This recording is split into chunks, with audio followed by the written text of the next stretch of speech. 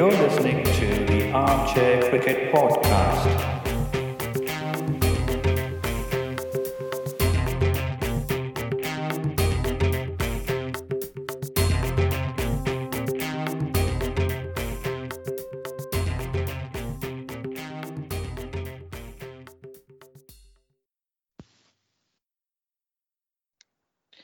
Hello, everyone. Good day to you. Welcome to the fourth episode of the Armchair Cricket Podcast. This is a podcast about Test cricket by armchair critics of the game. We've been receiving support and feedback from listeners from all over the world. Keep supporting us. We would also like to thank Guerrilla Cricket and Guerrilla Cricket South Africa for helping us by spreading the word about our podcast. Do continue to listen to us and also introduce this to your cricket-loving friends.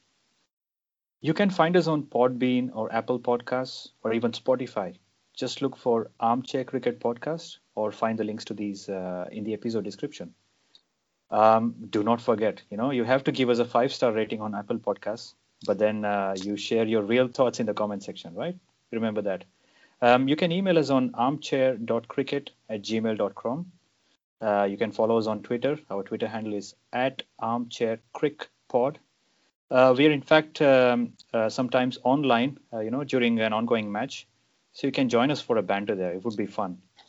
Right. I am Giri. I'm joined today by Ajit.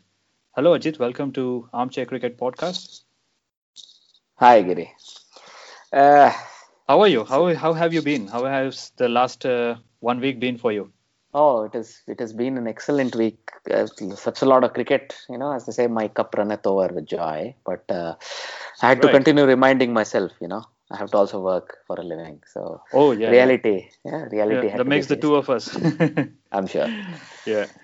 So speaking of a lot of cricket, shall we start with Australia Sri Lanka then? Why not? The day and night match at Gabba, right? Yes, of course. So it was a very interesting match. I mean, I think you had already prophesized in the previous episodes that Sri Lanka may have to bear the brunt of the Australian fury regarding what happened with the India tests. And it has almost come to fruition. So they were routed for an innings victory, isn't it? Yeah. Innings. And how many runs was that? 40 runs? 40 runs. Yeah. And, so if you look at, let's say... it looked like Mitchell Starc was coming back a little bit to his own. He got 2 wickets in the first innings, right? There were a couple of very promising debuts. Curtis Patterson had a good debut. And I think also Jai Richardson deserves a mention, isn't it? He was really good in what he was doing. Yeah. And of course, I think... Paddy Cummins, right? Paddy Cummins. Yes, man. The man of the hour. 10 wickets in the match. 6 wickets in the second innings, right? Yeah. He was doing very good, I thought. And of course, also during batting, I thought we saw a little bit of, let's say what was missing during the India series. The Australian batting turned up, at least partially. They were able to score more than 300. First of all, they were able to keep the opposition down to 144, right, in the first innings. Yeah. Only Dickwella stood out. He made a very counter-attacking 64, but I think he had no support. Yeah, but don't you think Sri Lanka were already a little bit spent out? In New Zealand, I don't know if they had any energy on the field, to be honest. They looked quite lackluster while they were batting. And apart from, Suranga Lakmal, who bowled really well, he got his 5 wickets, right? I mean, 5 wickets. Really, you got to feel for this guy, right? Yeah. This is his second 5-hour in this joint tour, New Zealand Australia tour for Sri Lanka. I think he got a 5-hour in New Zealand, which the test they lost. Now also in this test match, he's gotten a 5-hour and they've lost it. Right, you really feel for this fast bowler. I think he sort of his travails or his struggles sort of encapsulate what it is to be a fast bowler from the subcontinent. Maybe not from Pakistan, but you know what I'm trying to say. I know. Thankless job that you get for being a fast bowler from our part of the world. You keep doing your best, and your batsmen let you down sometimes when you're abroad. So in this case, always. I mean, I think apart from who was that? Angelo Matthews and Kushal Mendis, doing that survival act. I think they have been. I think they have not been up to the mark. I mean, they have a lot of talent, but I don't think they performed well. Not consistently at all. enough to make any difference. Right. Yeah. No. At the beginning of the series, I remember Chandimal saying, "This is a good opportunity for them as well, just like what India did." he was very cautious about it, but he sounded optimistic. But now it looks like it didn't come too much because, well, their top order completely misfired in both the innings. Look, in the top six across two innings, the highest score is 32. Right? Yeah. This is bad.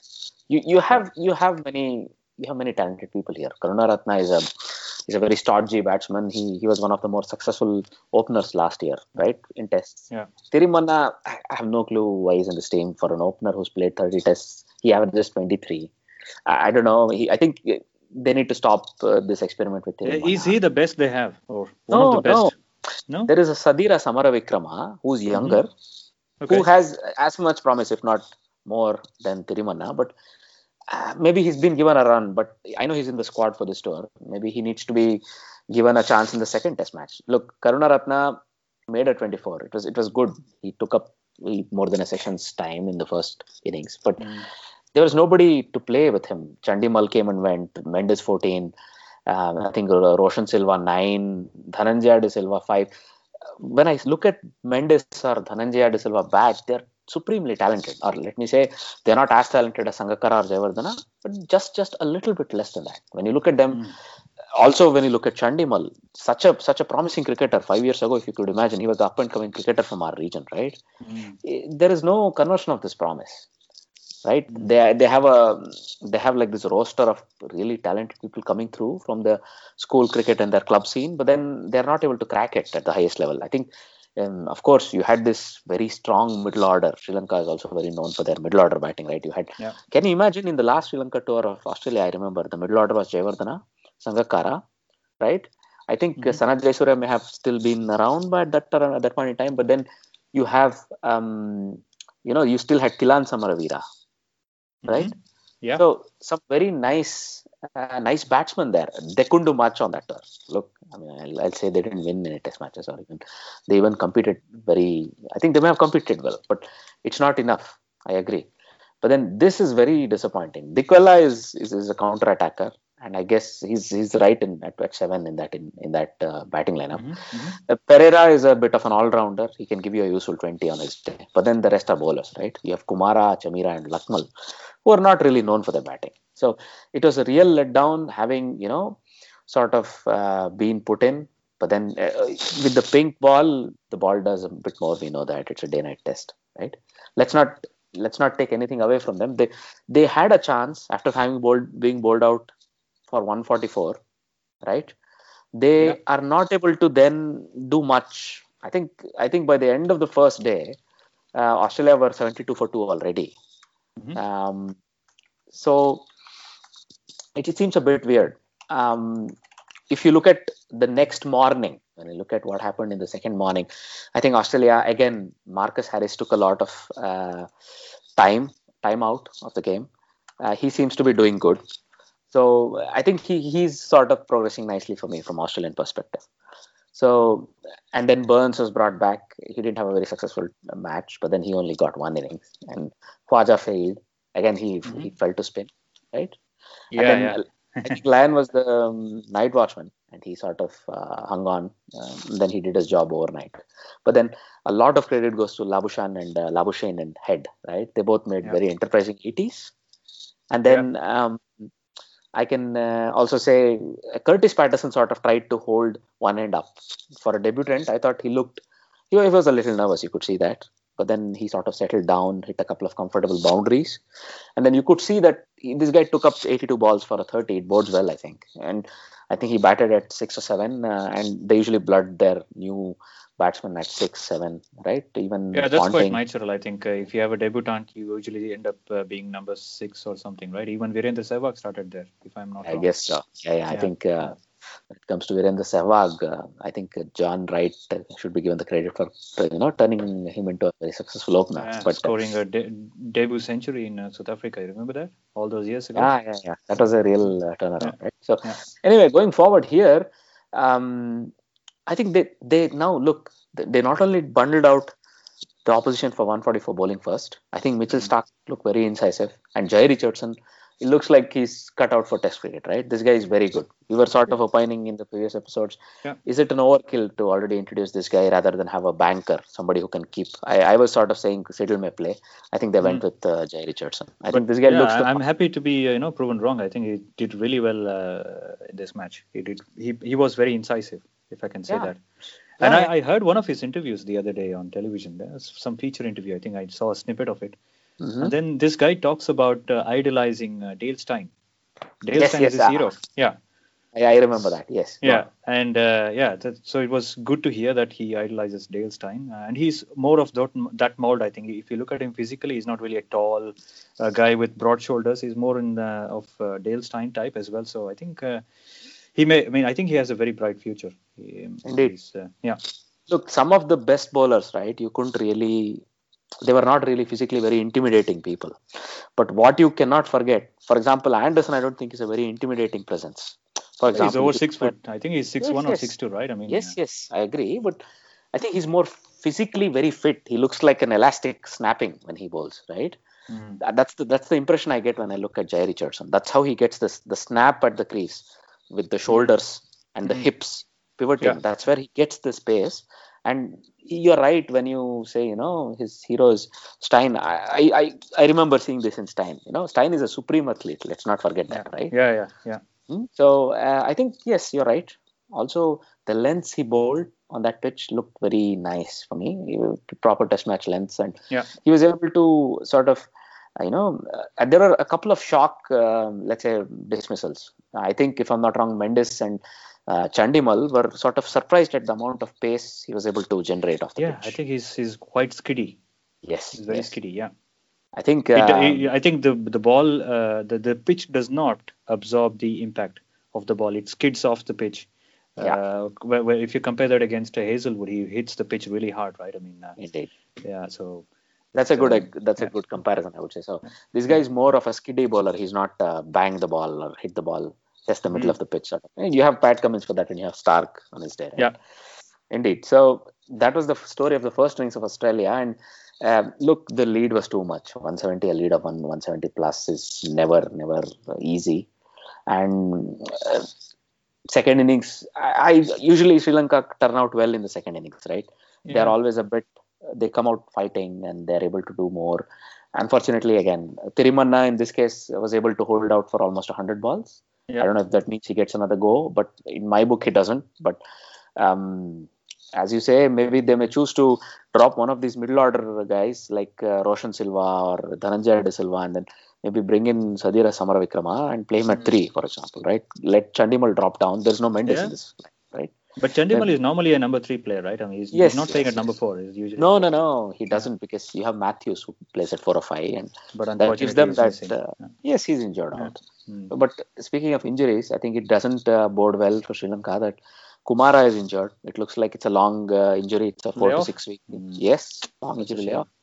And this means he'll miss not only the second test but the upcoming South Africa tour, I think, right? Which is unfortunate. Then you have Chamira, who looks like he's injured but nothing major. We don't know the extent of the injury, was what Chandimal had to say at the end of the play.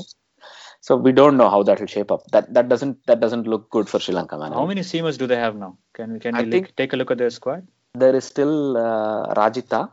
So this guy Charita Rajitha. Yeah, Charita Rajitha. Yeah. I think that's not his full name, but Rajitha, I'll use the word Rajitha. Rajitha, I forget his first name, I'm sorry. So this guy is still good. He's sort of very much like Chamira in his build and also the way he bowls. Yeah. Kasun Rajitha. Kasun Rajitha. Not C, but K. So thanks for correcting me. No worries. So that guy is good.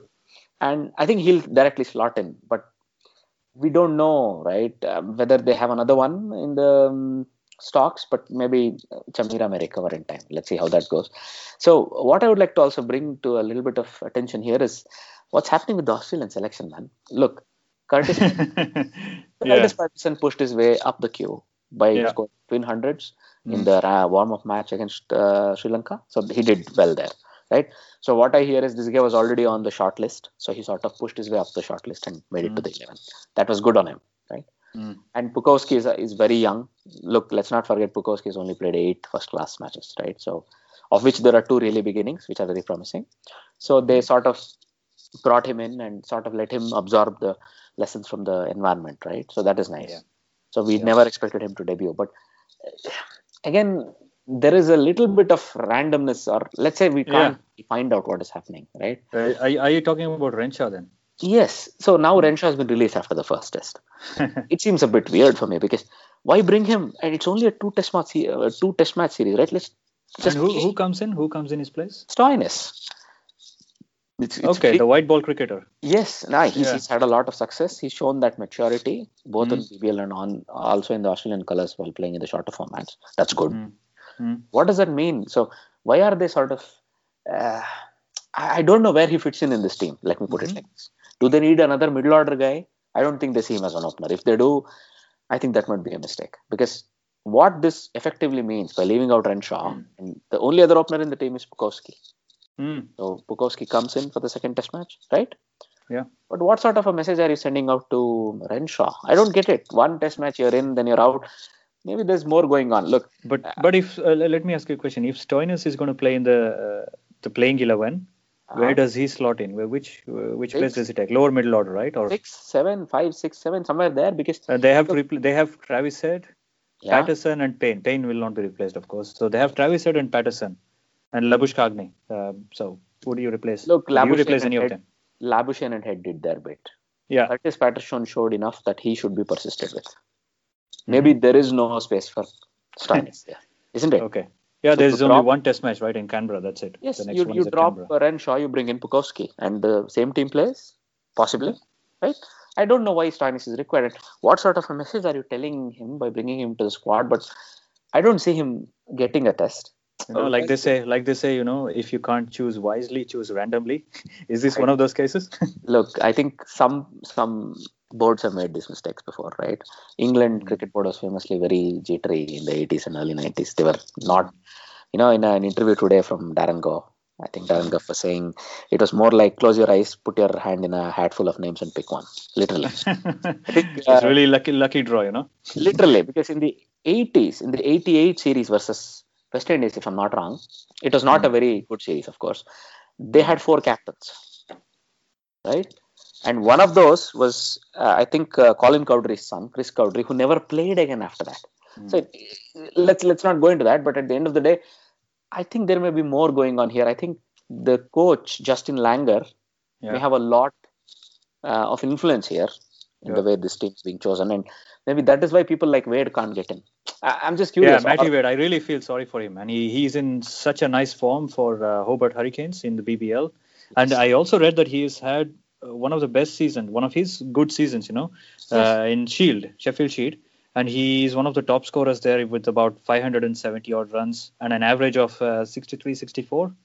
Agreed. So he's also really playing well. But yeah, I don't think he has a place in this playing 11 because keeping wise, Tim Payne is pretty much the captain, so he's not going to go away.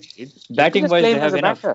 No, play him as a batter because look, if he has the runs, it looks like in that article that we were referring to, he's being told that he bats too low for his state team. What sort of a reason is that? If you can play, look, I have nothing against this guy Curtis Patterson, right? He's done well. Yeah, and he's pushed his way into the team through the sheer weight of runs. But so does probably somebody like Wade deserve a chance at the same number 6 position. Play him as a batsman there, and he's a lefty, right? You have Paja, then you have Head and Labuschagne, who are both right-handers, if I'm not wrong. Then let this guy bat, right? Then Payne is a right-hander. So is Lyon, right? Then you have only Mitchell Starc there, who's also a lefty. So he also brings that other thing, but. Look, let's see how this shapes up. I don't want to go too much. But he's also a natural striker of the cricket ball. He hits the ball really hard. He opens the batting with Darcy shot for Hobart. So if not Test cricket, why not just give him a chance in the white ball cricket, like play him in a one-day series, for example. Look, in the white ball cricket, it's another thing. I mean, if we get started on that, it might take more time because there's no place for Matty Wade in the white ball cricket unless he goes at the top, right? Instead of the keeper who's there right now, Carey, if Matty Wade were to open with Aaron Finch, maybe that solves many of the issues because otherwise they have too many people already queuing up in that middle order in the short side. Right. You have Glenn Maxwell, you have Stoinis, right? And all of these people that are already like sort of fixtures in that team. Where does Wade come in at 6 or 5? I don't see him playing. I don't see him playing at 3 or 4 either. He's not a guy that plays there, right? So it's a bit weird. So the other thing I would like to mention is the appointment of Head and Cummins as the vice captains for the series. What do you think? Well, it's a bit weird. I think Cummins was already a vice captain, right? Yeah. Was he? I think Hazelwood was one of the Hazelwood vice captains. was the vice captain. And Mitchell Marsh, both of them are not playing.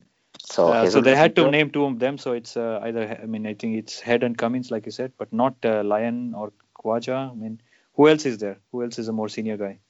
No, look, Lyon, I don't know if he has any captaincy nous or a captaincy experience. He would have. He's just a very experienced cricketer in that team who's played international cricket long enough. He would have made a good choice. So would have Khwaja. He's one of those automatic picks in this 11, right? I would go to him as the vice captain. So one of the more consistent, playing person in the team. He's one of those people who is always there in the team. Exactly. So the guy who goes on the team sheet first or second after Payne, probably. So why not make him the vice captain? Isn't it? So usually the truism in cricket is you don't pick a captain and then pick 11. The truism is you first pick 11 and then choose one as a captain, right? Or vice captain in this case. But anyway, some very interesting questions with the selections, right? And the appointments of captains and vice captains. I think we need to move on. But more questions raised also from just as a quick, expectation of what will happen in the second test. Do you expect Sri Lanka to make a comeback at all? No, I don't see that happening now. I don't see that happening now. Really? Okay. Yeah, I would really like to see that happen, but I think the chances of that happening are quite low. Look, I hope their batsmen, stand up. And they are always a bit more effective. So the bowling was okay. I think the bowling was okay. Australia was still restricted to under 350. That was fine. Yes. If the batsmen can't score 200, 250, if they can't bat like 2 sessions or 2.5 sessions, they won't give their bowlers a chance. It's too hard of them.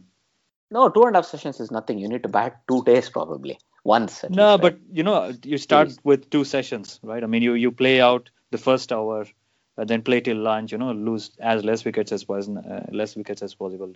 You start with that. I mean, you have to start with some kind of a method. You have to be present, right? I mean, you have to stay long enough out on the field, make the Australian bowlers spend a lot more time at the crease, at the wicket. Then you have a chance. Agreed. So this is one of the way in which the Indian team sort of exactly can happen. Yeah. So grind them down. Agreed. Yeah. It's in Canberra. I don't know much about the pitch. I don't know if they've played test matches there. I don't think they have. So that's going to be. Is this the first one? I haven't actually done research on this. I don't know if it's the first ever. First ever test on the Canberra pitch, if I'm not wrong. Really? Okay. That's interesting. So might be new.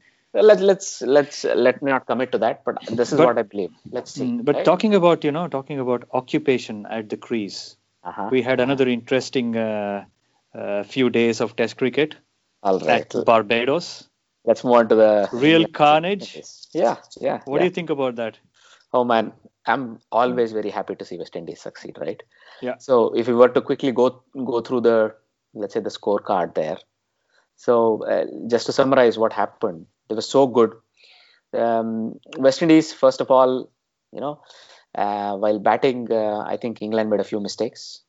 So look, it's not a very easy thing to come back from 77.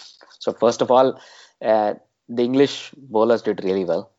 So sort of West Indies were cruising, and with the second new ball, I think James Anderson, this ageless guy who keeps improving like a whiskey or whatever, who keeps becoming better and better. Whatever you may call that. So he took another 5 with the second new ball, right? Yeah. And then they were nicely set up. I remember tweeting, Chase and Hetmeyer, if they can see the day through, England are in for a lot of pain in the second day. Yeah. And then within 5 to 6 overs. So if you look at the scores, they were 4 for 240. From that to 8 for 264 in that 9 over period. This is where Anderson comes to the fore, really. This guy is awesome.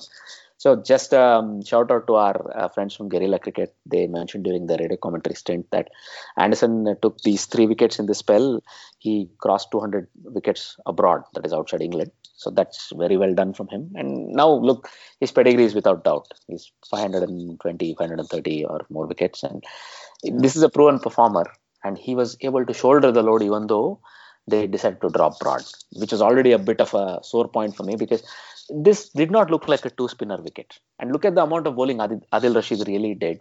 No, he went for plenty. He went for plenty. No, first innings was okay. First innings. Yeah, second innings. Sorry. Yeah. But between them, they hardly bowled. And in the second innings, every time he bowled, it was a wrong time as a leg spinner. This is my personal opinion, right? So you think the team balance was not right? No, it was not. I would have included Broad if you were really keen on two spinners. It's still possible, right?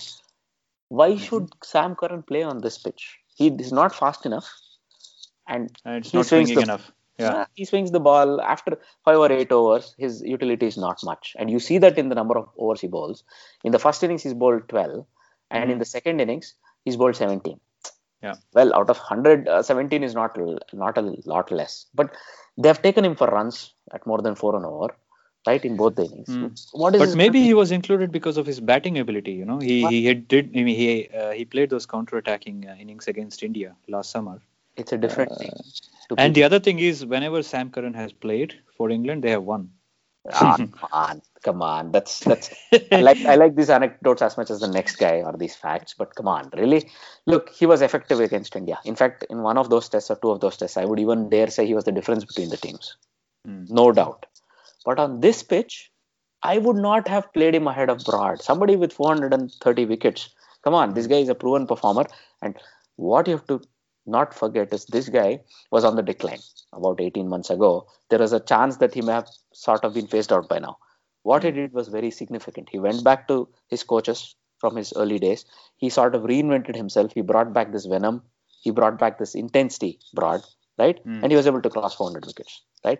You can't discount that. And I would not say just by selecting Broad, all their problems would have gone away. But at least he would have shouldered a bit more responsibility along with Anderson and Stokes, right? It looked like Stokes had to shoulder a lot of the responsibility. Look, what Stokes brings to this team is very unique. The intensity with which he bowls, he's able to make things happen. He bowls long 9-10 over spells, sometimes even a 14 over or 15 over spell on either side of a break, for example, right? And he bowls it with a lot of intensity. So at some point, and he's quite rapid. He bowls in excess of 85 miles an hour. Exactly. Consistently. Yeah. No, he's always at you, right? Yeah. You can't sort of let go 3 balls an over and sort of see where it goes, right? This guy was also very effective. But at the end of the day, how much? Why not play abroad and sort of take a little bit of Stokes and Anderson and then see where it goes from there? No, you want to play Sam Curran, and I really didn't see a role for him on this pitch. But what about West Indies batting in the first innings? What do you think about that? So I thought they were set up beautifully. They were playing well. There are a few missed opportunities from the top 3. I thought they all got to 40 plus. Yeah. One of those should have ground on to make 100 or 150 plus. We had a debutant, right? Campbell. Yes. He looks promising. For me, I think he did between the 2 innings. I think he scored a 44 and a 33. He doesn't have a great record if you look at his first class credentials. It's just an average of 30s, in the 30s. But I think he proved himself a lot with the bat in the West Indian A tours. As a result, he's in this team. Also, I think he makes an ideal foil when you look at somebody like Craig Brathwaite. This is an ideal situation if you look at the beginning of the test match. Craig Brathwaite takes 130 balls, bats the best part of 2 sessions out, right? That's his role. He's a sponge. He absorbs the pressure. He's really patient guy, he grinds the attack. He likes to take the shine off the ball. It's one of those guys. Old school. Yeah. But more like a Che Pujara or even, let's say, Sunil Gavaskar, one of those guys, right? It's good. Yeah. But this Joseph Campbell, he's not Joseph Campbell, I think he's John Campbell, I'm sorry. He attacked. He scored 44 or 53, even though it was a debut innings. I like that. And then Shai Hope followed that. Shai Hope sort of took up more time. But I really liked what they did there, so that they were able to set up in such a way that 4 for 240, you're in ascendancy, right? All you have to do is play out the remaining 8 or 10 overs. Even if it means you are 100 dips, you don't care. If you are 260 for 4, even 5 tomorrow morning, because you have a bit of a sting in the tail. Let's not forget, Shimron Hetmyer comes in at 6 in this team, right? They bat well until Jason Holder. So yes, Dowrich bat. older bats. We saw what he can do in the second innings, for God's sake. Look at what But he did. Hetmeyer, look at Hetmeyer. He did such a. I mean, I think he played a very aggressive innings, like he Yes. what is expected of him. Yes. And he scored a quick fire 81 out of 109 deliveries. So he was very effective. I think that really helped West Indies propel their score forwards. Otherwise, I think they would have been stuck in second or third gear. Yes. So I think those additional 40 runs or additional 20, 25 runs that he got along with Alzari Joseph. Alzari Joseph scored a 22 ball duck, but I have a lot of respect for that because they held up England for almost an hour in the second morning, right? This guy hits a boundary occasionally, and or he takes a single of the last ball. So Right. they were able to do the classic, shielding the tail ender sort of batting. I really like that. So basically 50 minutes to 1 hour, what they did, sort of also I think played into England's frustration. Yeah. So nothing to take away from the efforts of Anderson and Stokes, right, in the first innings. Between them, they had 9 wickets and they looked really sharp. But then when it came the time to bat, I think England really let themselves down. Yeah, but Again, Anderson bowled for 30 overs. Ben Stokes bowled about 25 overs. So I think they were physically drained probably at the end of the first innings. That's a lot of overs for fast bowlers. I agree. In one day, that's a lot in those very tiring conditions. Barbados is very hot, I'm sure, right? Yeah. But then the batsmen didn't raise their hand. The batsmen had to play 2 to 3 sessions, let the bowlers get a bit of rest. They wouldn't. It is a brain fade again. Look at that. The whole team has been burned out. Look at the middle order. Joe Root, all the way to Foakes, is 40402. That's terrible. Right? Because this is where, look, you have such a batting order. You have Adil Rashid coming in at 10. What more can you ask? This guy has first class hundreds. Right? So all you have to do is bat. You add 10 runs to each of these people who are playing. And then you have suddenly you've come to maybe 220 or something, right? Yeah. Unfortunately, I think we mentioned it in one of our previous episodes. There is this test match tourism, right? Yeah. That you can lose a test match in a session. There you go. Yeah. Typically, that's what they did. Yeah, absolutely. Yeah. I think you pinged me, if I remember right. I was completely off. I was having. Yeah, I think you were out for.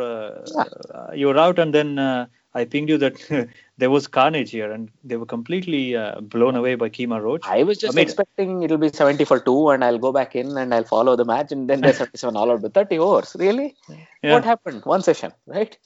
But then a lot of kudos to Roach, man. Come on, he bowled splendidly. 17 for 5. That was hostile.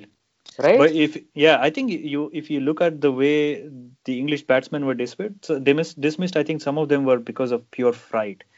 The balls leading up to those, which which actually ended their innings, that was the reason. He was bowling with a lot of venom, a lot of pace. He was bowling at their ribs. Guy like Moeen Ali, he played his first ball and then he was top edged, caught at fine leg. Very first ball, he didn't even. Yeah. You're right. He was spooked. You could see that also in the second innings. Exactly. I think he was a bit spooked by just looking at what was happening from the pavilion. This is one of those typical cases. What I was telling you about a brain fade, but probably, as you say, he may have been psyched out. He was already fearing what would happen by the time he pitched in, and of course, it was a short ball, right? So I think they bowled with a lot of venom.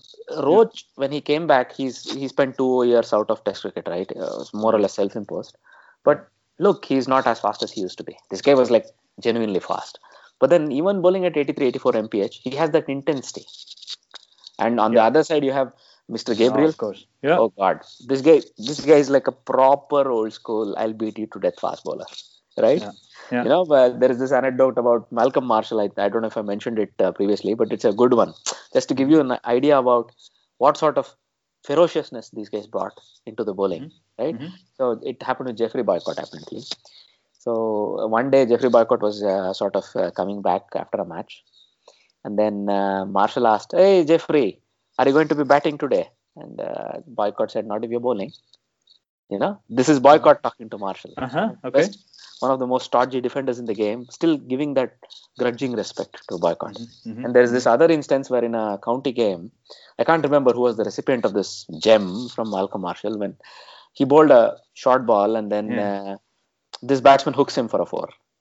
Okay. Malcolm Marshall just looks at him and say, "Why did you do that, man? Now I'll have to come around the wicket and kill you. Don't do that again." And this guy was very vicious. So why I'm saying all this is Gabriel brings a bit of that, if I may say, that fervor, that really hostile, environment. He creates that. where batsmen are afraid for their fingers or their head or whatever you may call it. Mm. So he only bowled 7 overs, but there was this Yeah. hostility. This Yeah, is I think that was the most important thing. Yeah. the other thing I would like to say is what Holder and Joseph were able to do. Yeah. Right? There was no let up. You can Yeah. see Alzari Joseph is a bit all over the place. He's sort of still fitting his game to the Test cricket. Mhm. So he was a bit costly, but he hardly bowled 5 overs. But what I see is Holder was the real difference there. He bowled a fantastic spell of 8 overs for 15 runs, and he, of course, got 2 wickets. So that allowed Roach to continue to attack from the other side. Yeah. What happened is Holder is so consistent.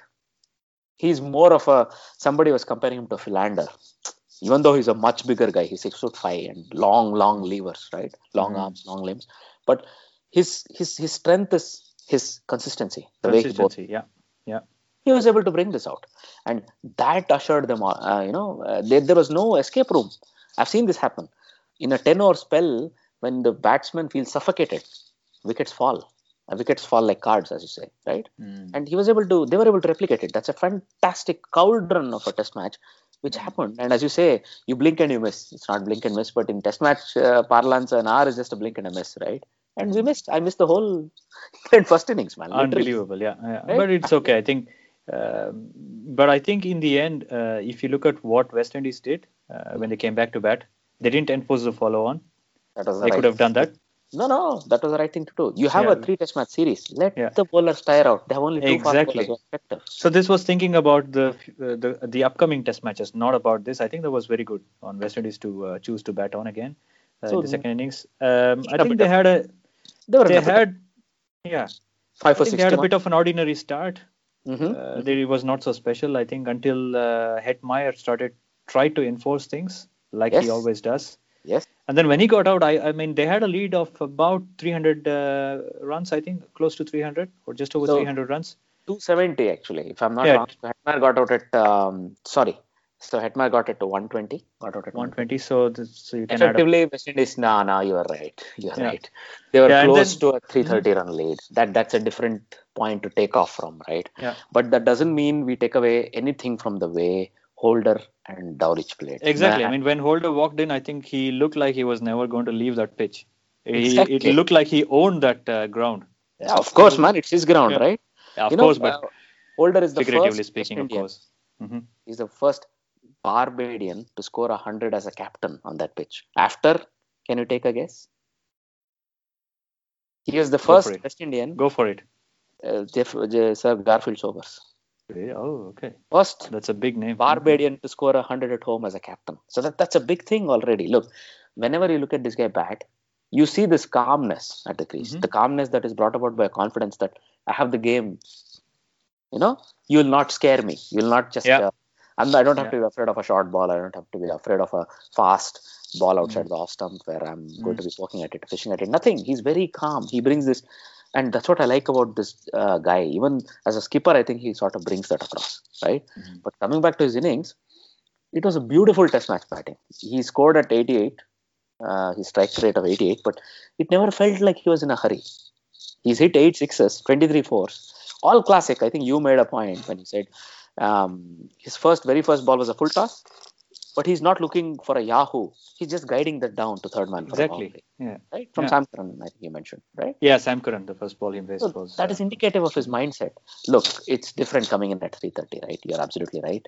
At 3:30, you have nothing to lose. He could have gone for a quick 25, a Yahoo of 25, thinking that let me get my team to 375, let me get my team to 400. We're done. Because by the time but let's not forget that it was still day 2. Exactly. You're right. So I think he had a lot of time, and he also had the composure to take it a bit slow. Slow in the sense he didn't try any rash shots.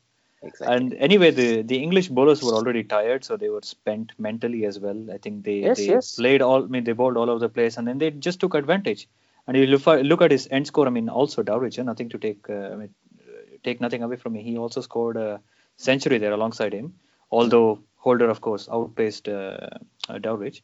But those two guys, they put up 300 plus partnership, and then that's basically game over for England. Of course, look, I think Dowrich played the perfect second fiddle supporting role there. It very much a Dravid to a Lakshman, right?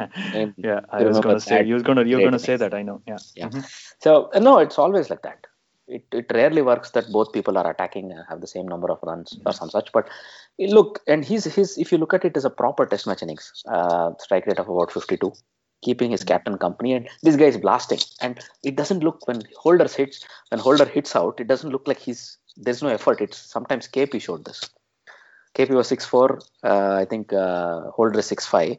So it basically means when you look at the way they play, long levers, it doesn't look like, even so for a shorter guy, I see that at my full extension, I cannot time it after beyond a certain width or a certain, let's say, distance from my body. For him, it's not a problem. Those long levers kick in at that distance from the body. It's so natural, it looks like when he's hitting to the offside, right? Also, there were some good pulls. I think there was a extended session of short bowling at his body by Ben Stokes. He handled that really well. He was not at 100 then. I think he was in his 60s. I remember. All this bodes really well. So what you see? You can't score at 200 if you don't have the technique for it. Well, there are a couple of real rare exceptions. I would not take anything away from Jason Gillespie, but he did score at 200 against Bangladesh, right? This was not that sort of a pitch or that sort of an attack. And this guy scores at 200. They bat on and on. I think I was one of those people who were trigger happy. I'm like, 450, declare. Even I was tweeting all these. Yeah. I saw that, no, they played out. They had enough time. There was never going to be any rain. They were not worried. They made sure they batted all the way till near the end of the third day. He got to a 200. And the bonus was, there were no wickets on the third day, right? So neither West Indies nor England gave a wicket after 18 wickets second day. Yeah. Helter-skelter. They are now back to sort of classic test match cricket, 340 runs, no wickets given. But it kind of made me wonder if the pitch had suddenly changed from an up and down to batting paradise. It did sort of on the third day. Second day I think England gave away more wickets, but there was still some spice in the pitch. Right? By the third day, I think it sort of completely flattened out. And England showed for a large part of their approach, they did show that this is fine, right? If you look at the England second innings, look, they were batting okay. So they started strongly. Even at the about the 1 hour mark on the fourth day, they had only lost 1 wicket, which was Keaton Jennings. So I would like to just mention one quick thing about Keaton Jennings. He looked like he was just happy absorbing the bowling. He didn't look to score at all. In this circumstance, it's not a bad thing in this specific innings. But I noticed this trend when it comes to England openers. They sometimes become strokeless. And so when they're offered a loose ball, they miss out. Maybe because you're in this mindset of just blocking. Because the one other guy I can compare him to is Nick Compton. I think Nick Compton suffered for being strokeless because he would sort of get into this mindset of not being able to score. And maybe Sanjay Bangar used to suffer with this when I saw him bat for India. So, or maybe he had a limited talent. I don't know what being the case. But in this case, he was completely strokeless. Rory Burns played a very good innings. He was very unlucky to miss out on 100, right? But then the moment Rory Burns got dismissed, the middle order, look, they did their part, 30, 20, 30, 26, Butler, Stokes, Root and Bairstow. They were okay, but then there was usually one in the top 3 has to stay.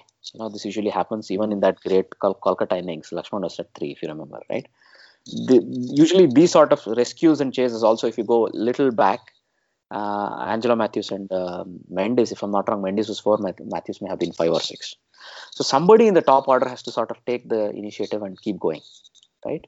And none of them did. Once Burns got out, the rest of them were sort of making up more strokes. I think Ben Stokes looked really uncomfortable, but I would like to give him credit for hanging on for 82 balls because it's a surprise that he was able to stay as long as he did. No, Gabriel tested him out. But even before that, Holder was bowling him a consistent line and length just outside off stump. He was trying to hit every ball through the covers, missed almost every ball in an over. It was quite funny. No, but I think he's matured as a test batsman. So one of my tweets earlier today was, why is he at 5? I think he showed why. Yeah, I think I saw that, yeah. He's sort of also in England, he had a couple of, in Sri Lanka, he had a couple of these very calm innings where he would only score 30 or 40 out of 100 balls, but he had done the job that was required because around him were stroke makers, Butler, Ali, So he's able to take that. But I think Joe Root got out to a lame dismissal. I think he was just guiding the ball to the slips. I think that was not a good he was very unhappy. I think he was very livid with himself It showed. It's rightfully so, right? And then Butler was very fluent for as long as he stayed at the crease. Moeen Ali, he got a pair this match, right? Yes, So he was yes. out for a duck. Hmm. Folks was out for a free catch. You never I think so expect was those to Butler, stick, and right? sometimes, yeah, And so was yeah. Butler's catch, I think. Butler's, I think, was more anticipated. I think Saving catch. he had more time, but Yeah, yeah, with agreed. But Folks, I think there was no time for that guy at short leg, yeah, Hetmeyer. yes, And that was one of those Adil catches Rashid, that stuck. yeah, Rashid was caught on the boundary. Sam Curran was the last wicket to fall, and then who took all these wickets? Chase. Spare a thought for this guy. This guy Roston Chase. Yeah, He's not Ross. a real bowler, right? I mean, he's just a batting all rounder. Well, let's not use the word real bowler anymore. He is a real No, bowler. yeah, because he got You eight don't get wickets, an 8 right? for if you are not. If you are not a real bowler before today, from today on, you are a real bowler. He has 50 test match wickets now. Does he? Wow. Yes, he completed 50 test match wickets. It did not look good before today, 42 wickets out of 27 tests. It's more like, see, when you're an all-rounder, so Mm, that's the thing, right? You should average between 2 to 3 wickets at least per test, mm. with an average of batting average of 35 plus. That's when you're really considered an all-rounder.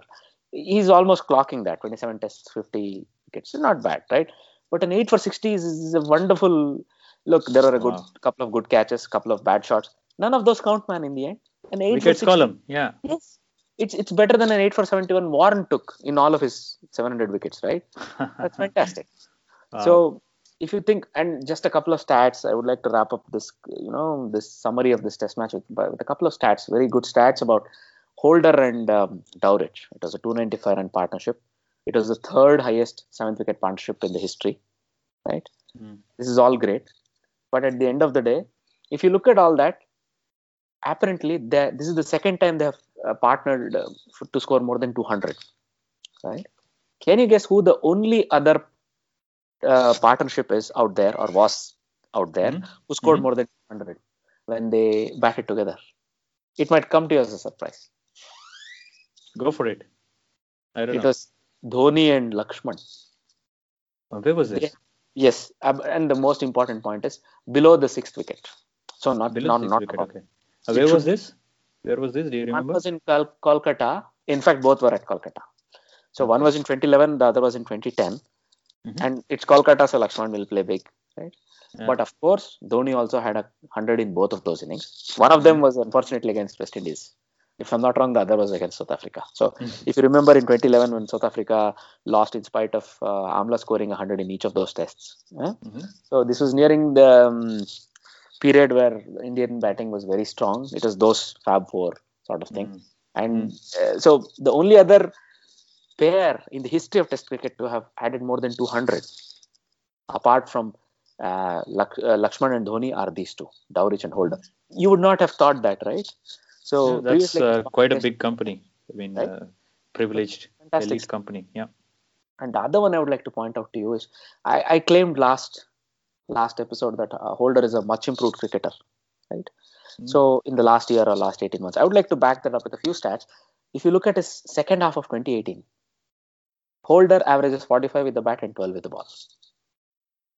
45 and 12. Wow. Yes. This is better than Joe Root when batting or Anderson when bowling, right? 35 wickets at 12. Mm-hmm. And I forget the number of runs, but an average of 45. But how many Now, matches, how many innings has he played? I think about 11 innings, right? So 11 he had innings. Okay, that's yeah, not two bad. or three full tours. So it's not bad at all, man. Because now can you imagine what this 200 not out will do to that? And he only took 2 wickets. But what he brings to this team is this consistency and this calmness. If the rest of the team can take it on from him, believe me, this team is going to go places. And he's Because, just 27. He's just yes, 27 years old. we'll see how long he can captain. All that is good. But what I like to see is this may eventually become the resurgence. If not now, there have been a couple of false starts over the last 4 or 5 years. West Indies are resurging, etc., etc. We sort of get enthusiastic because also he has a very young team around him, right? Mm. Gabriel is one of the older people in this team, and he's 30. So is Roach, right?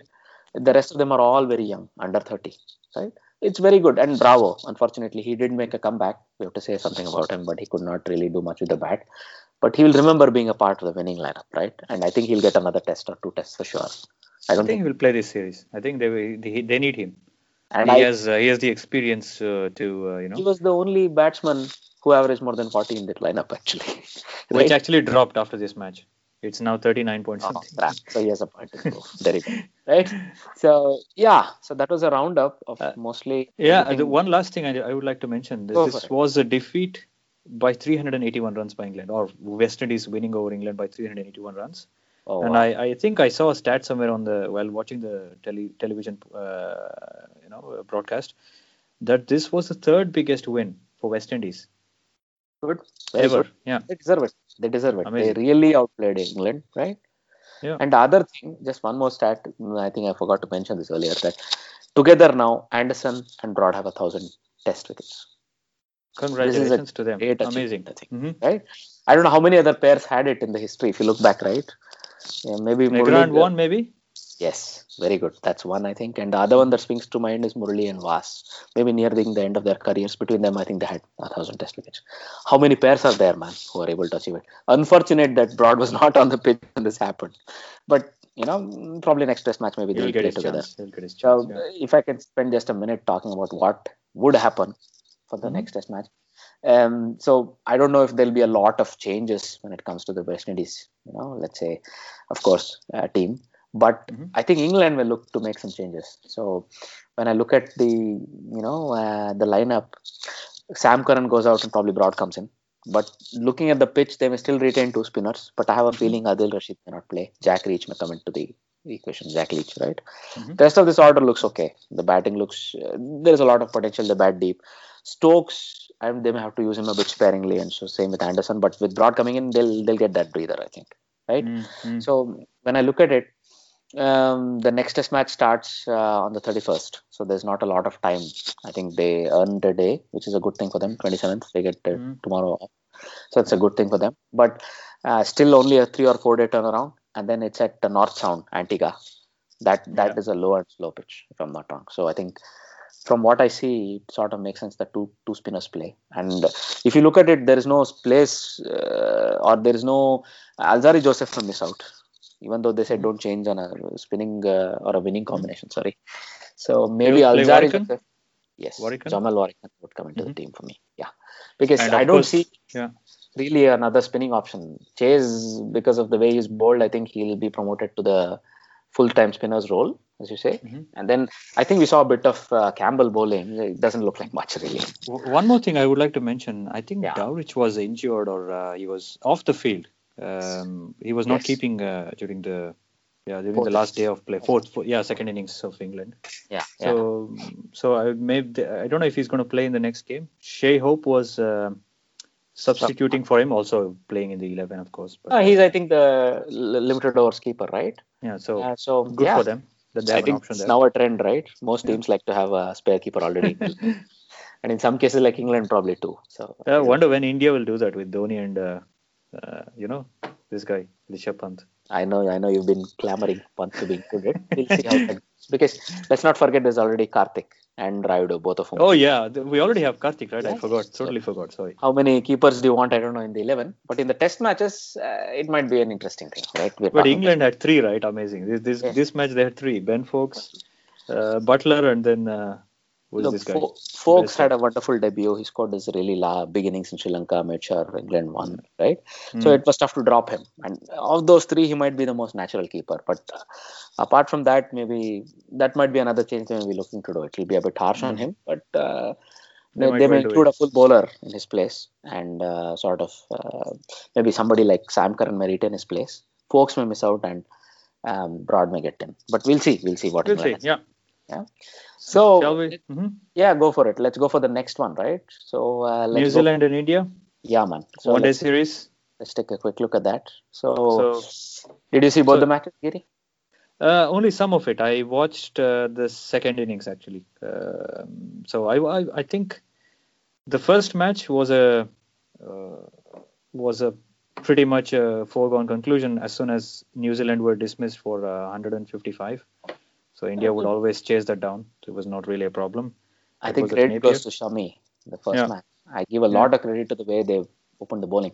So just to summarize what happened so far, India are leading 2-0. So they have won both the ODIs at Napier and Mount Maunganui. Yeah.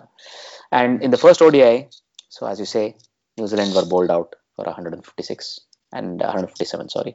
And the moment they were able to resume, They were able to, let's say it was easy. It was very easy for India. Maybe you want to add something there? No, I think you already summed it up pretty nicely. So it was a pretty straightforward win for India. Just another day at the office, professional performance Yeah, in the first ODI. of course. Um, Something about Williamson in the first ODI? yeah, he was the only guy, right? He was the only guy who batted. There was nobody else around him who tried to stick around and make an impact. So I think the spinners did their job.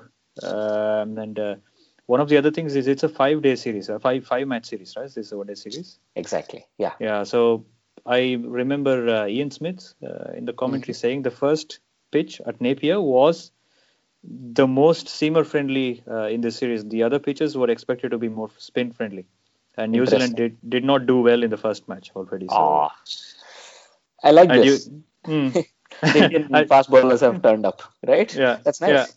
yeah. So, And then the second ODI, we saw what happened. Second mhm, ODI was India batting first. India, I think, wanted to challenge themselves. That's what Virat Kohli said. They wanted to play and bat first, and mhm. then see how their top order and middle order performed when they were not looking at a target. They've been chasing a lot these days, so it would be nice to put some runs on the board to start with. Mhm. So they did that. I think they played 320 odd. They had a very good start. The openers, of course, Rohit Sharma and Shikhar Dhawan, they've been doing so well consistently all these days. It Mhm. was another day at the office for them, like I said, and then um, they kind of lost their way in the middle order. I think they slowed down a bit after Rohit got out, and then Virat Kohli tried to push the score up. Then he Mhm. got at the end of 39th or 40th over, and he even said that he had a plan to accelerate between 35th and 40th over, and Mhm. he tried to do that, and he got out.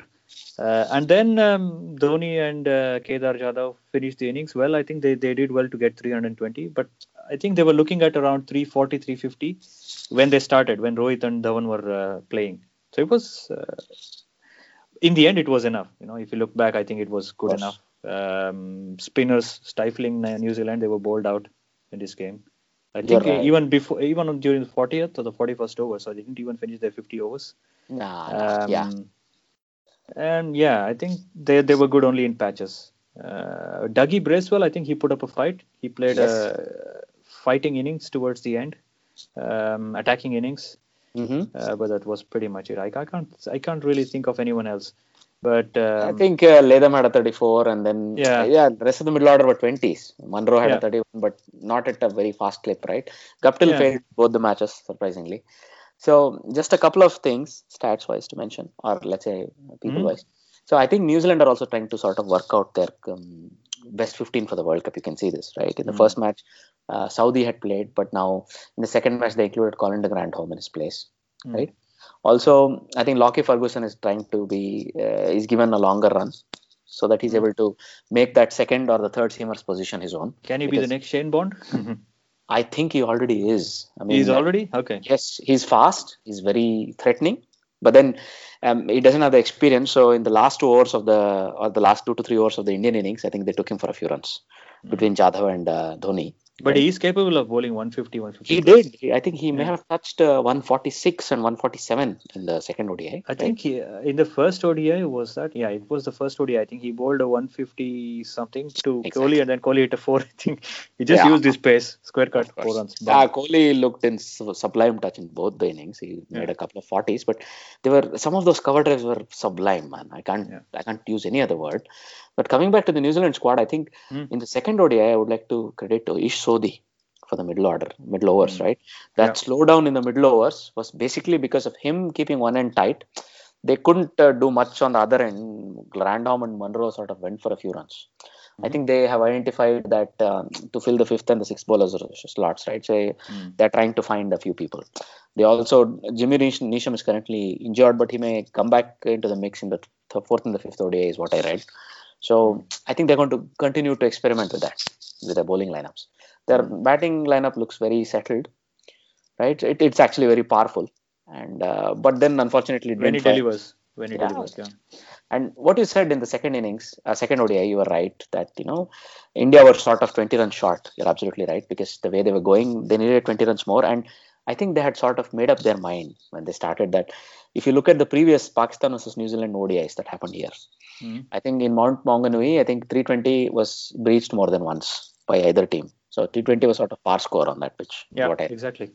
So I think they were able to only get to a par score, but their bowlers bailed them out. You're absolutely right. Kuldeep Yadav, I think, is making the return statement when what Chahal did. So now between them or between the spinners, they're able to really tie New Zealand down. It was the same story in both cases.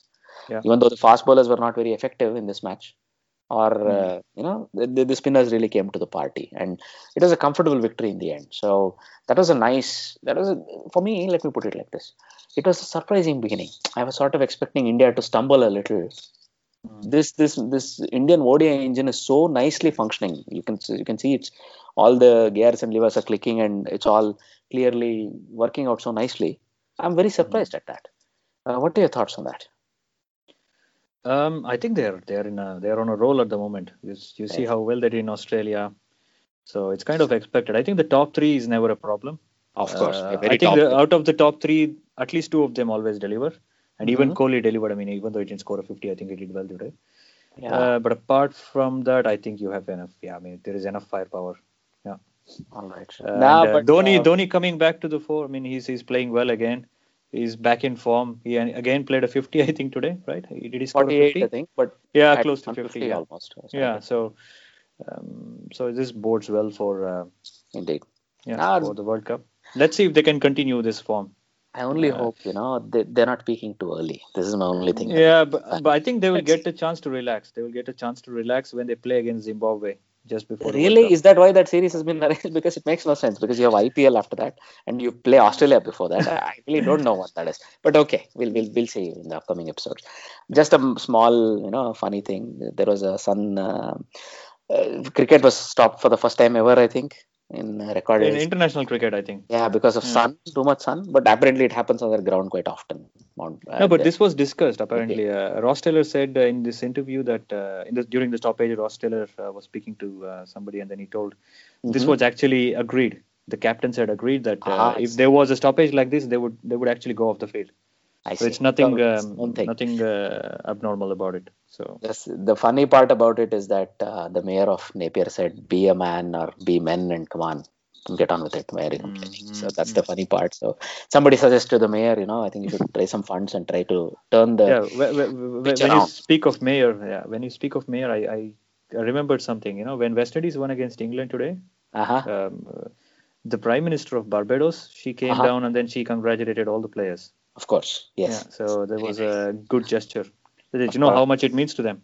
No, it's an island nation, and I think cricket is a very unifying thing because it also brings lots of revenue and other things, right? So I was listening to this Line and Length Network, which is the Caribbean broadcaster, and they were talking about the amount of tourism, increase in tourism and other things. So it's a unifying factor for the islands, and I like that, right? Also, it brings a lot of revenue, and as you say, prime ministers and presidents being present in Caribbean is not a new thing. But then again, I think it's a proud feeling for the West Indians. They played really well in this Test match. Hopefully, they can put up a more consistent performance. They cannot. England have to really bounce back hard to make a match of this series. I think otherwise they're staring down the barrel. Right. Yeah. Go ahead. Don't worry. And then I really hope that England are able to, as you say, bounce back. Coming back to the ODI series, I think let's move on to the other one. South Africa versus Pakistan. A lot of things happening there. So the first 3 matches, right? There were 3 matches. Yes. So let's look at what happened. First one was by Pakistan. One was by Pakistan. Second and third, South Africa. Was there a third one? There were only 2. Yeah. There was 3 matches. Maybe I'm mistaken. You're absolutely right. We talked about the first match in the previous already. episode. So there were only 2 matches for this week. I'm sorry. This week there were 2 matches. Yeah. So if we quickly take a look at the results of what has happened. So first thing, so you can see in the second ODI.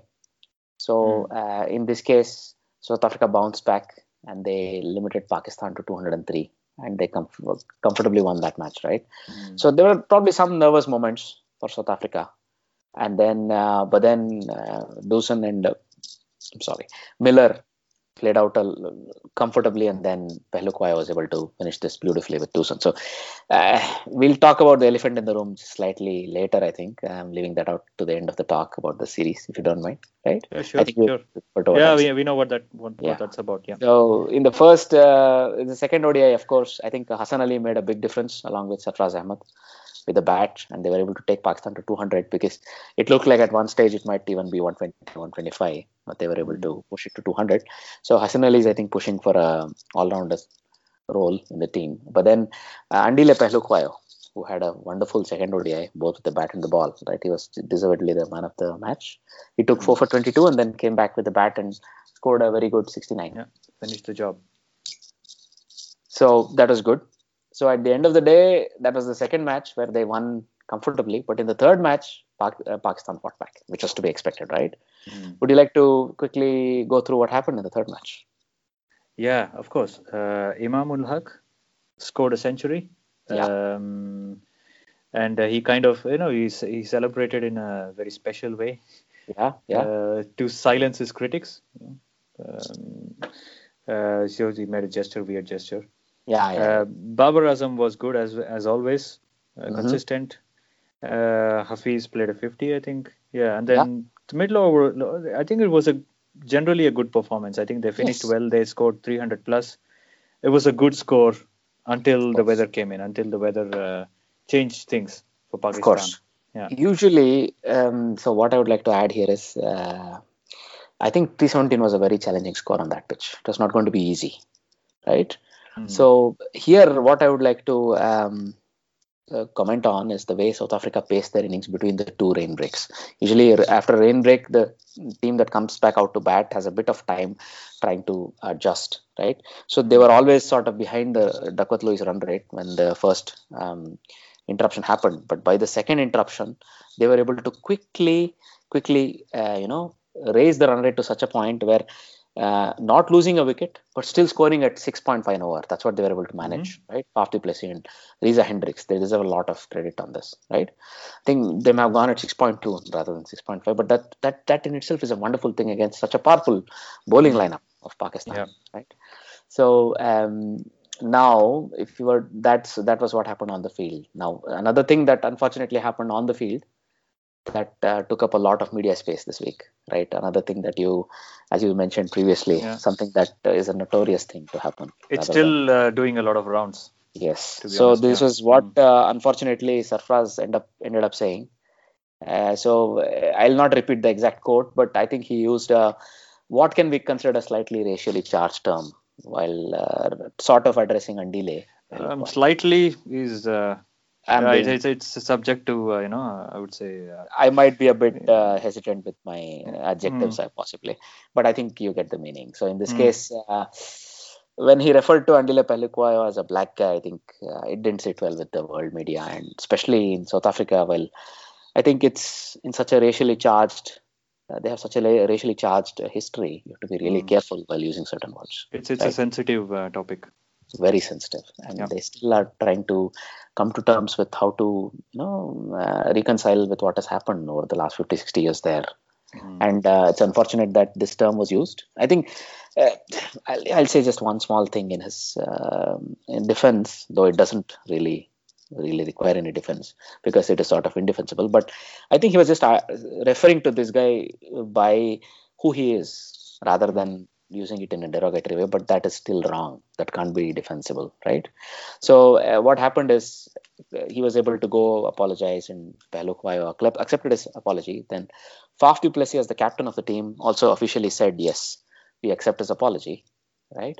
But unfortunately, I think he left the door open for ICC to still adjudicate and maybe pass out a sentence, because in this case, can you do anything, Faf? Can you do anything to stop further action being taken by ICC? Yes. So in ICC rules, what I read, there is one way in which if the teams reconcile and if they agree that they have reconciled, ICC will stay out of it, because this is also a cultural thing, right? Okay. So what Faf said is very clear for me, that what he says, we forgive him, and we are a forgiving team, yada yada. So we forgive you, and we accept your apology. But then these things can't be brushed under the carpet. When he says that, he's saying this is not the end of the issue for us. Mm. He does say that they have a history and they have to be very careful. So they can't afford to brush this under the carpet. By saying that, he's clearly saying the reconciliation is not enough. We would Mm. like to see a sentence or some sort of a penalty being imposed. So I think ICC is now sort of convening their, let's say, the people that will need to listen to what has happened from the both sides, and maybe there'll be, this is his first offense, Sarfaraz's first offense, and hopefully it'll be his last. So what I get to hear is it might be 4 to 8 match suspension that he is looking at effectively, right? And the Four to sooner it eight. comes Wow. out, Hmm. yeah, the sooner it comes out, the better, because that will affect their World Cup preparations, right? So Well, a different they captain, play. Is that in also including test or only one day? doesn't matter. The Okay, four, the next the series four, they have is they're playing one day series right now in South Africa. So they finished yeah, three. They have two more ODIs, three T20s, and yes. then subsequent to that they have five ODIs against Australia. So he has some cushion, I would say. And then No, they play in England. They play in England before the World Cup. I just to round up this matter, I have a feeling it might not be a bad thing if he gets to sit out. I mean, we don't know how it Okay. will come. We don't know what sort of a sentencing might even happen or any penalty may be imposed. It might completely, ICC may completely say they're satisfied, Mm. right? So let's see what Mm. happens. But if a sentence or if a penalty were to be imposed on Sarfraz, I think he might benefit from the break. It's The enforced. Pakistan team might. I Do think you the think? Pakistan team itself, in the bigger picture, may going forward, it's a World Cup year, right? Do they have a backup keeper? Backup keeper, yes. I think they have a Mohammad Rizwan, who's traveling Mohammad with the team. Rizwan. Okay. Who will take over the captaincy That's a if very should interesting. Sarfraz be suspended? I think this might also be an opportunity to see where the captaincy mantle may lie in the future. I Babar, think do you think? Hafiz, Babar Azam, or Fakhar Zaman for the shorter formats would be options. I think Imam is still too young and is still Mm. too much to say. And I think his celebration showed. I think it was rightfully, he was very frustrated with all the talk about his Mm. uncle being the chief selector, yada yada. So, but Yeah. at the end of the day, it might go with, it might be Babar Azam, unless one of Hafiz or Shoaib Malik may be persuaded to take it on in a very Shoaib short. Malik might get his due, right? His due. I don't see it as a due man. He was at some point in time a captain, and I don't think they did right by him then. But going forward, it will be a stopgap. I don't Mm. see them replacing Sarfraz will Sarfraz. always come back as a captain. So it would bode well for PCB if they were able to look at their options going forward, who are their upcoming captaincy options. Because for me, both Hafiz and Shoaib Malik lie in the past. So it might be a short stopgap, but they would do well to just test out the waters, right? Even if it means you lose a couple of ODIs or T20s, it's fine. Let's see where Mm. it goes. Mm. That's the way I would go. Well, in support of Imam ul Haq, his batting, he has Yeah. a one-day batting average of over 63. Can you imagine that? No, no. Yeah, it's amazing. I mean, it's 63.18. The way I say, I mean, it's about 19 innings that he has played. hmm, He has such a stupendous one-day record that's a in good terms one. of batting. Yeah. Yes, that bodes well So, for them. I think that they have a very good top three, I think including you're Babar Azam. absolutely right. Yeah. If Fakhar Zaman can start firing, that's a wonderful top three, even dare I say comparable to the Indian one, while setting a total Mm. up. Okay, Mm. some Mm. stars apply, conditions apply, but still, I would say that's not a bad one. And look at the depth they have with Hafiz, Sarfraz, and Shoaib Malik. Right, that's a Mm. very good batting order for me. So, Yeah. um, so I think let's move on from the South Africa Pakistan series as well, and then a quick mention to the Indian women's team. They have won comfortably against New Zealand by thrashing them in the first ODI. So it was a Mhm. low-scoring affair, I remember, and I think Smriti Mandhana played a very patient hand to score 100, Mm. right?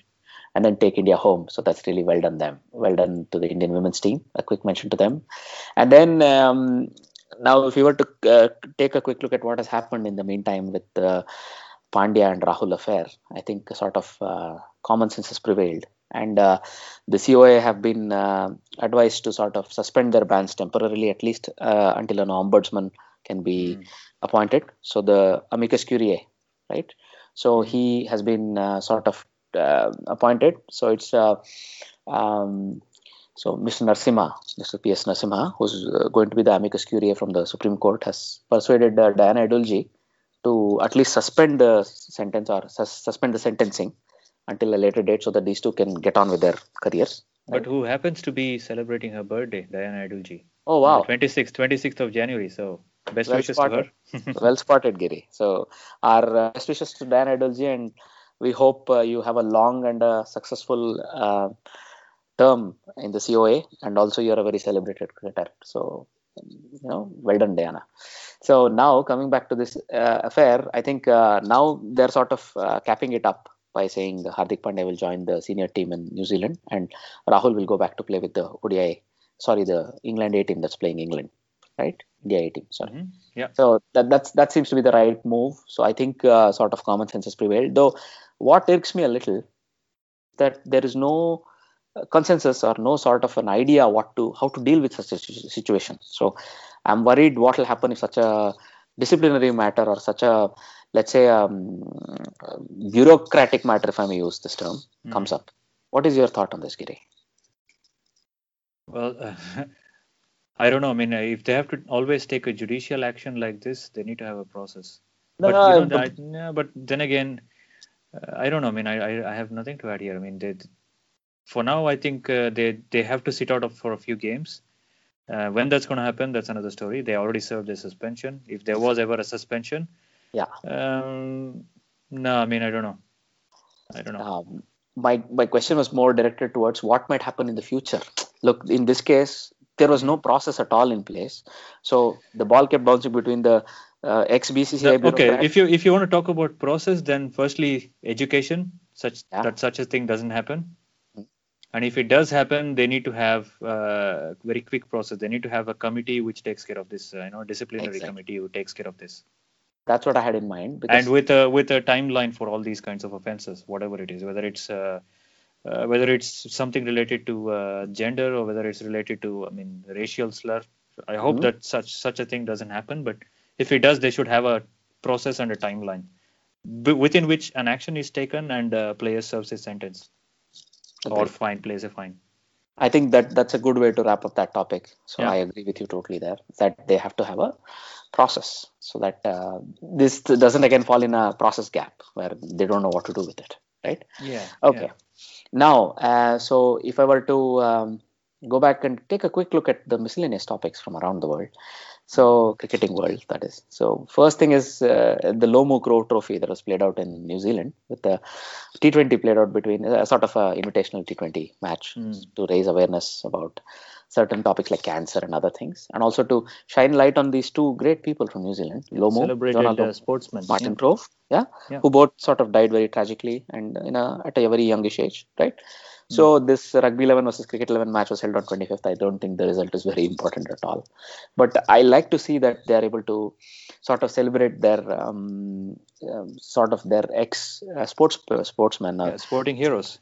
And then still sort of keep the limelight on the important things like cancer, what Jonah Lomu suffered from the kidney disease. And, so it was very nice to see. So another small thing, I think the West Indian women have agreed to tour Pakistan after 15 years. So they have a tour that had 3 T20s and 3 ODIs. So they have agreed that the tour starts, in fact, very shortly. I think they will be playing the 3 T20s in Karachi. They have agreed, right? And so the tour already kicks off on the 31st of January. So the 3 T20s will be played in Karachi. So again, this is very good news as far as international cricket is concerned. What do you have to say, Kiri? That's always, I think this is a start. We have to see how if it picks up any speed, if there are more teams who will follow suit. Yeah. It may not be such a bad thing, but because it's a women's game, I think there will be less limelight on this topic. I think they will not have so much of beefed up security all around the place, to stop life of normal people. Yeah. So I mean, I will be curious to see what happens here. I will watch out for this. Indeed. I think we should watch the reaction of other teams as well. I hope somebody visits Pakistan. I hope somebody tours Pakistan. I think they really need to see their cricket played in front of their home fans.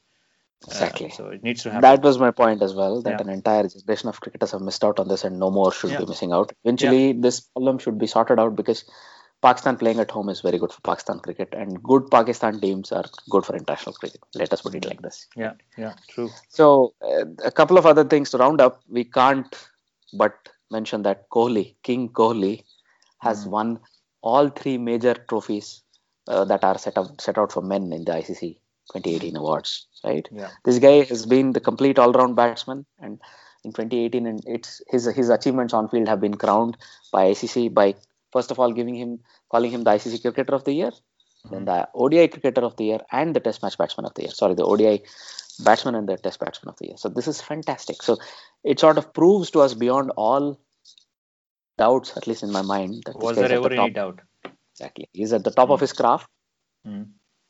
What I would like to see is, can he do it again? Maybe in this year or coming years, can he repeat this hat trick? It has not been done by any cricketer so far, and this is the first guy to do it. And I hope him and other cricketers out there can get inspired by this. So he stayed very humble in his acceptance, and he said this gives him sort of more impetus to perform better, achieve higher peaks in his career. So this is great. I think going forward, we were sort of discussing to do an episode separately on Kohli, right? So maybe we Yeah, might I pick think we will need a lot of time to do that. I think we'll have a lot to speak about him. exactly. Yeah. All right. So one of the last things I would like to mention is in terms of news, Sabir Rahman has been brought back into New Zealand, to the Bangladesh team to face New Zealand in the ODIs, He right? was serving a ban, right?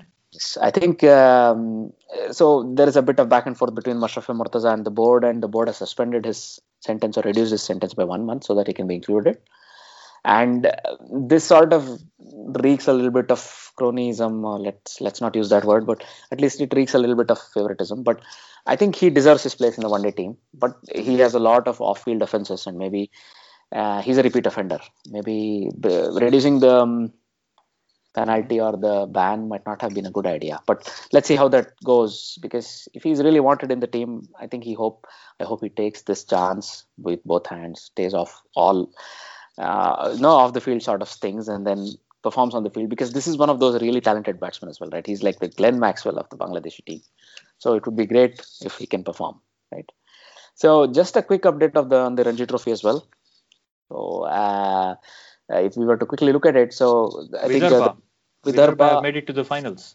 yes, and Umesh Yadav, he was wow, I think he took 11 wickets, 10 or 11 wickets in the game. 11 wickets, I think. Yes. So would Yeah, you like to go through it, amazing. maybe? No, I don't. I don't think. I think Kerala were completely Outclassed, right? outclassed, Absolutely totally outclassed. decimated. Look, It was a low-scoring game, and then I think the Kerala, Vidarbha even won by an innings.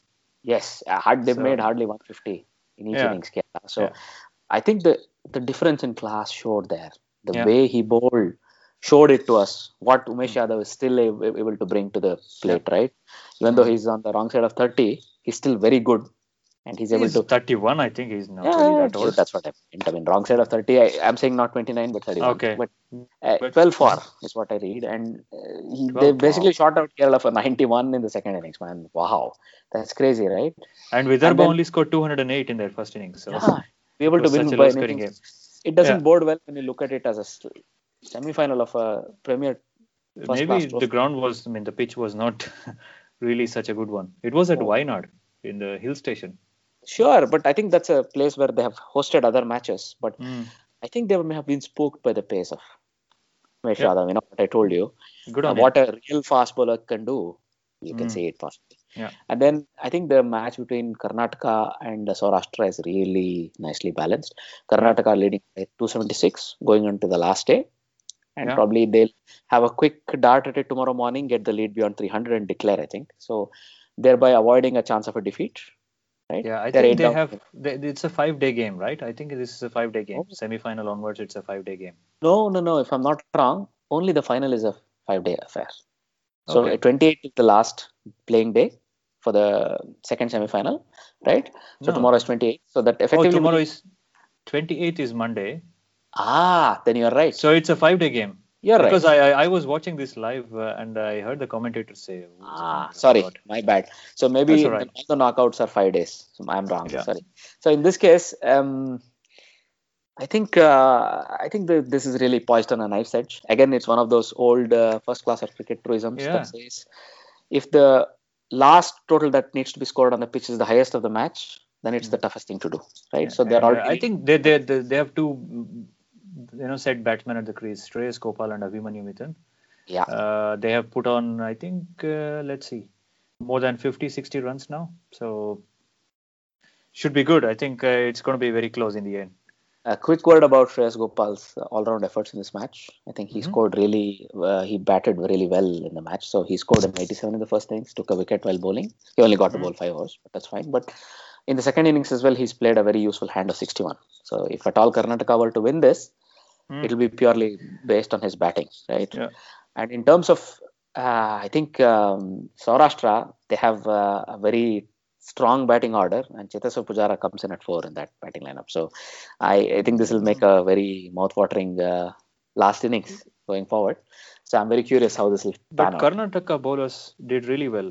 Ronit More, this guy, he got 6 wickets. He was bowling with a lot of venom. He has some pace. He bowls in the mid 130s.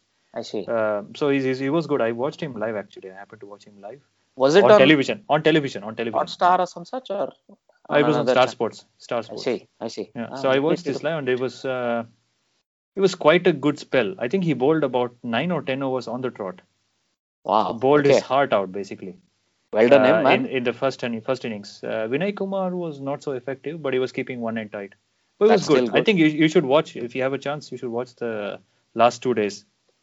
Let me check by tomorrow if I'm able to find a link, or maybe we'll have a chat about this. Yeah, we'll have a chat. I think it's a good game. You should watch this.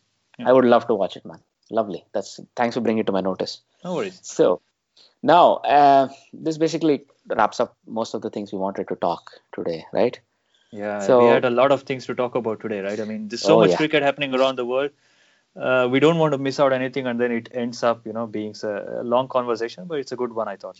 Even if it ends up being a slightly longer episode today, I think we'll make do with it. So, just a wrap up, some housekeeping, right? Yeah. So again, I would like to remind all our listeners, thanks for all your feedback, and going forward, keep listening to us. Interact with us on Twitter, right? Our Twitter handle is @armchaircrickpod. And then our mail ID is armchair.cricket@gmail.com.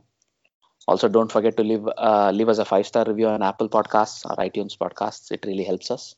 And then also send us your comments and questions. So in order to sort of get this started, in the spirit of getting this, let's say, interaction started, I would like to start off by asking a trivia question, Giri. Right? Mm-hmm. Go ahead. So the trivia question for this week is, can you name any cricketer of Indian descent, or let me put it from the subcontinent, who may have represented more than one country at the highest level, at the international level, right? So I would like to, just as a clue, take your mind back to the events about 70, 80 years ago, where there were multiple countries created from a big region in subcontinent. So if you go back to that time, I think you can come up with many names. So the question is, can you name any cricketer from the subcontinent who has represented more than one country at the highest level? This is the question. So please tweet us your answers or get back to us via the mail, armchair.cricket@gmail.com. Right? So this is good. And also, we have a very jam-packed week coming up, Giri. So we have more one-dayers in the South Africa versus Pakistan series, and maybe one of the T20s as well. Then we have more one-dayers between India and New Zealand, and of course, the 2 ongoing test matches. So both West Indies and England and Australia, Sri Lanka have a test match coming up. So a lot of cricket. Also, I think the BBL. Just 1 second. On the 27th, Sunday, we have a match between Pakistan and South Africa. It's the pink match, pink ODI. Pink ODI. Johannesburg. Yeah. It's a day so ODI. It's a special one. Yeah, it's a day match. So right, guys. Yeah. Maybe you can join us on Twitter, guys. I think we'll be there. Yeah. Lovely. So thanks for bringing that up, Katie. All right. So thanks a lot for listening to the Armchair Cricket Podcast. And I hope you keep listening to us. Thank you. Thank you, guys. See you next time.